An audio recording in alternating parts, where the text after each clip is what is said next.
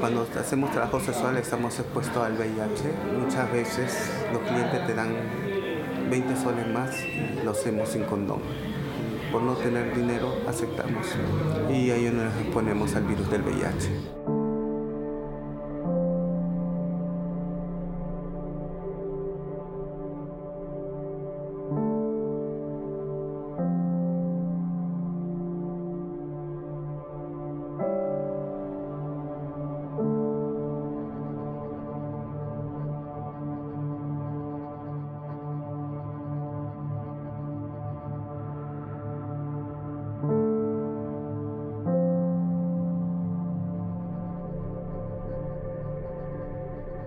Bueno, una forma equivocada de ver esto es pensar que estamos luchando solamente por la comunidad gay, porque en realidad esto es una lucha que compete a todos.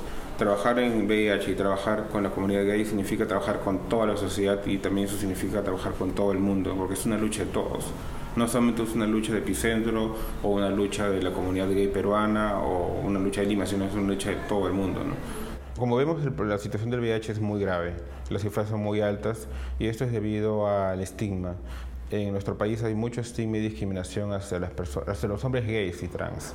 Es muy difícil acceder a servicios de salud por parte de hombres gays y trans porque saben que van a ser discriminados. Es muy complicado. La falta de acceder a servicios de salud o la dificultad para ir a un servicio de salud genera que estas personas no se hagan la prueba de VIH o si se hacen la prueba y son positivos no busquen tratamiento. Y esto hace que sigan transmitiendo el VIH a otras personas y deja de ser un problema de una comunidad para convertirse en un problema global. Y esto es algo muy serio.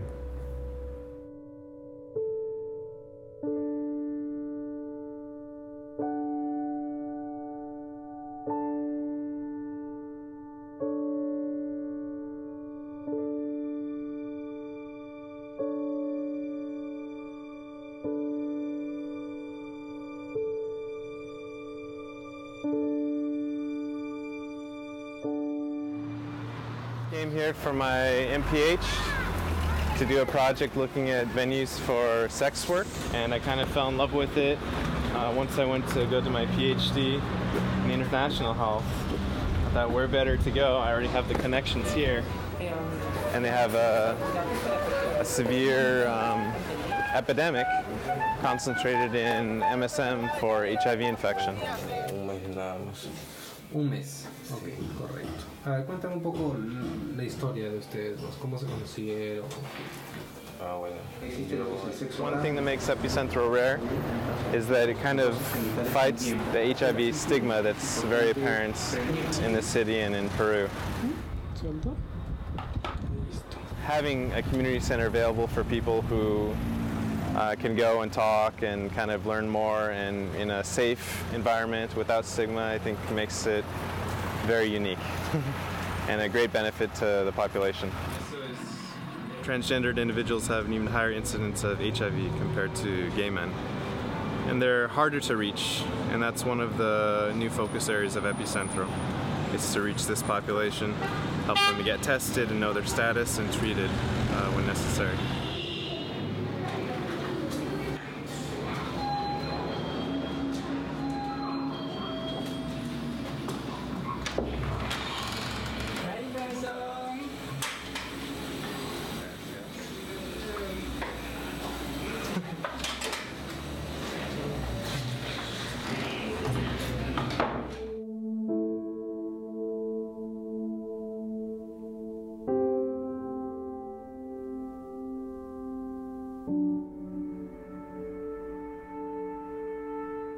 Mario era un amigo gay. Él sí tenía la imagen trans ya más marcada, más definida. Gracias a él fue que fue mi primer contacto con la comunidad gay, porque yo no sabía que habían estos grupos. Y el día que llegué a esta institución, en la cual después ya empecé a trabajar, el día que yo entré, nunca me voy a olvidar que él me dijo: esto es lo que a ti te gusta y estoy seguro que acá te vas a quedar. Y cuando menos me di cuenta, lo que mi amigo me dijo se estaba cumpliendo. pero en ese transcurso a mi amigo le dieron su diagnóstico de VIH positivo. Él me dejó estar con él durante todo el proceso de su enfermedad, sobre todo cuando entró a la etapa SIDA. Recuerdo cuando lo veía en cama con fiebre, le ayudaba a comer, lo ayudaba a cambiarse, lo bañaba y lo vi fallecer. Lo vi cogerme de la mano y decirme que por favor no dejara de luchar, que no dejara de hacer algo por la comunidad. Abriste mucho camino. Definitivamente lo que tú hiciste,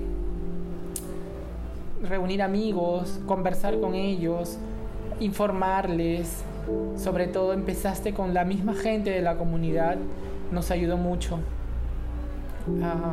Porque eso sirvió para que los demás también se informaran y conocieran más. Me encantaría, me hubiese encantado que estuvieras ahorita con nosotros porque serías un gran líder también. No me cabe duda de eso.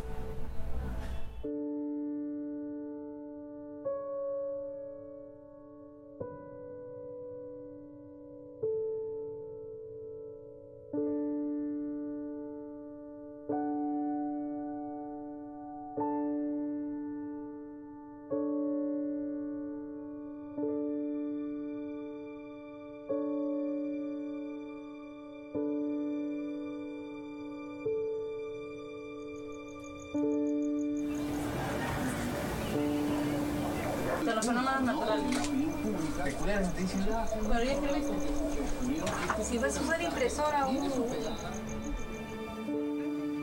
muchas veces yo he sentido ese vacío, más que nada es como estar hundido en un pantano así y que ya no vas a salir, ¿no? Que te estás ahí ya, como decir, muriendo, ¿no? Pero siempre hay una esperanza, porque del pantano, de la porquería, de lo más sucio, sale la flor del loto.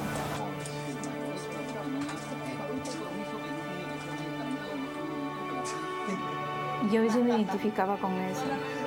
Los sentimientos así me he hundido varias veces, ¿no? Pero no he recurrido a las drogas, no he recurrido al licor, ni a tener parejas, nada así, ¿no?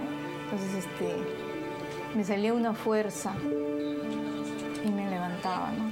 Entonces yo he visto que eso siempre ha pasado con la gente y no quiero que eso pase. Más que nada los jóvenes. Acá vienen muchos jóvenes de 18, 19, 20 años. No quiero que pase.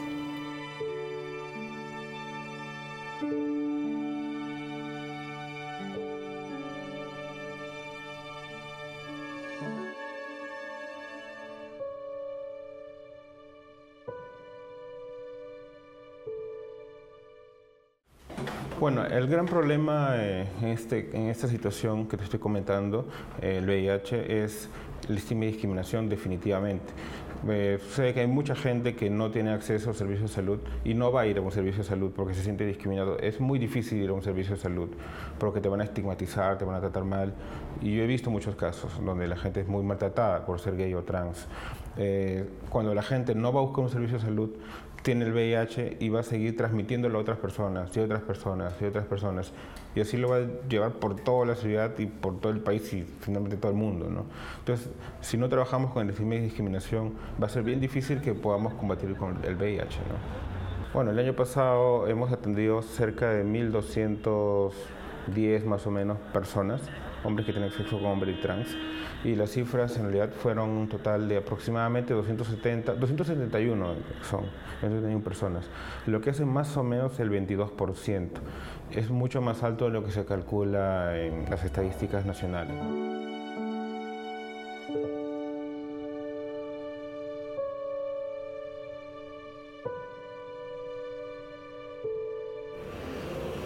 O sea, el VIH no discrimina ni opción, ni religión, ni nada de eso, ¿no? A cualquiera le puede tocar, y más aún si no está uno informado. Voy a buscar a los chicos, mi función es hablar sobre VIH, invitarlos acá a Epicentro a que se hagan sus controles y algo así de consejería al paso en la calle, Mayormente con la población que me muevo, me comunico son con fletes, trabajadores sexuales hombres y trans. Es difícil cuando no somos aceptados, pero entre nosotros si nos unimos, les enseño que si estamos unidos nos podemos cuidar, darnos las manos y luchar por lo que queremos, nuestros ideales, nuestros sueños.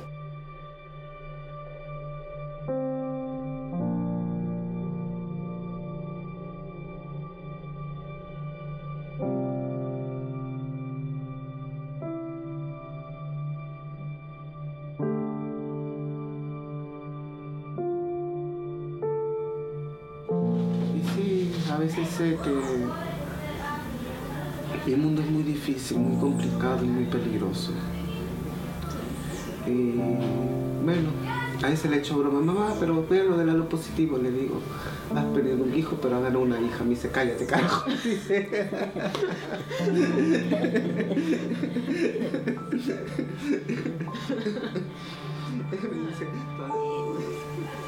Me deprimí demasiado de pensar, ¿no? De que mi hijo no era lo que yo esperaba de él, pues, ¿no? Y ¿para qué? Sufrí bastante. Llore. Eso.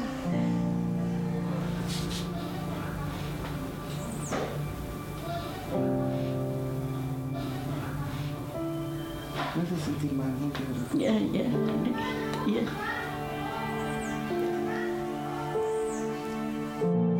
Pero después ya le comprendí, lo acepté.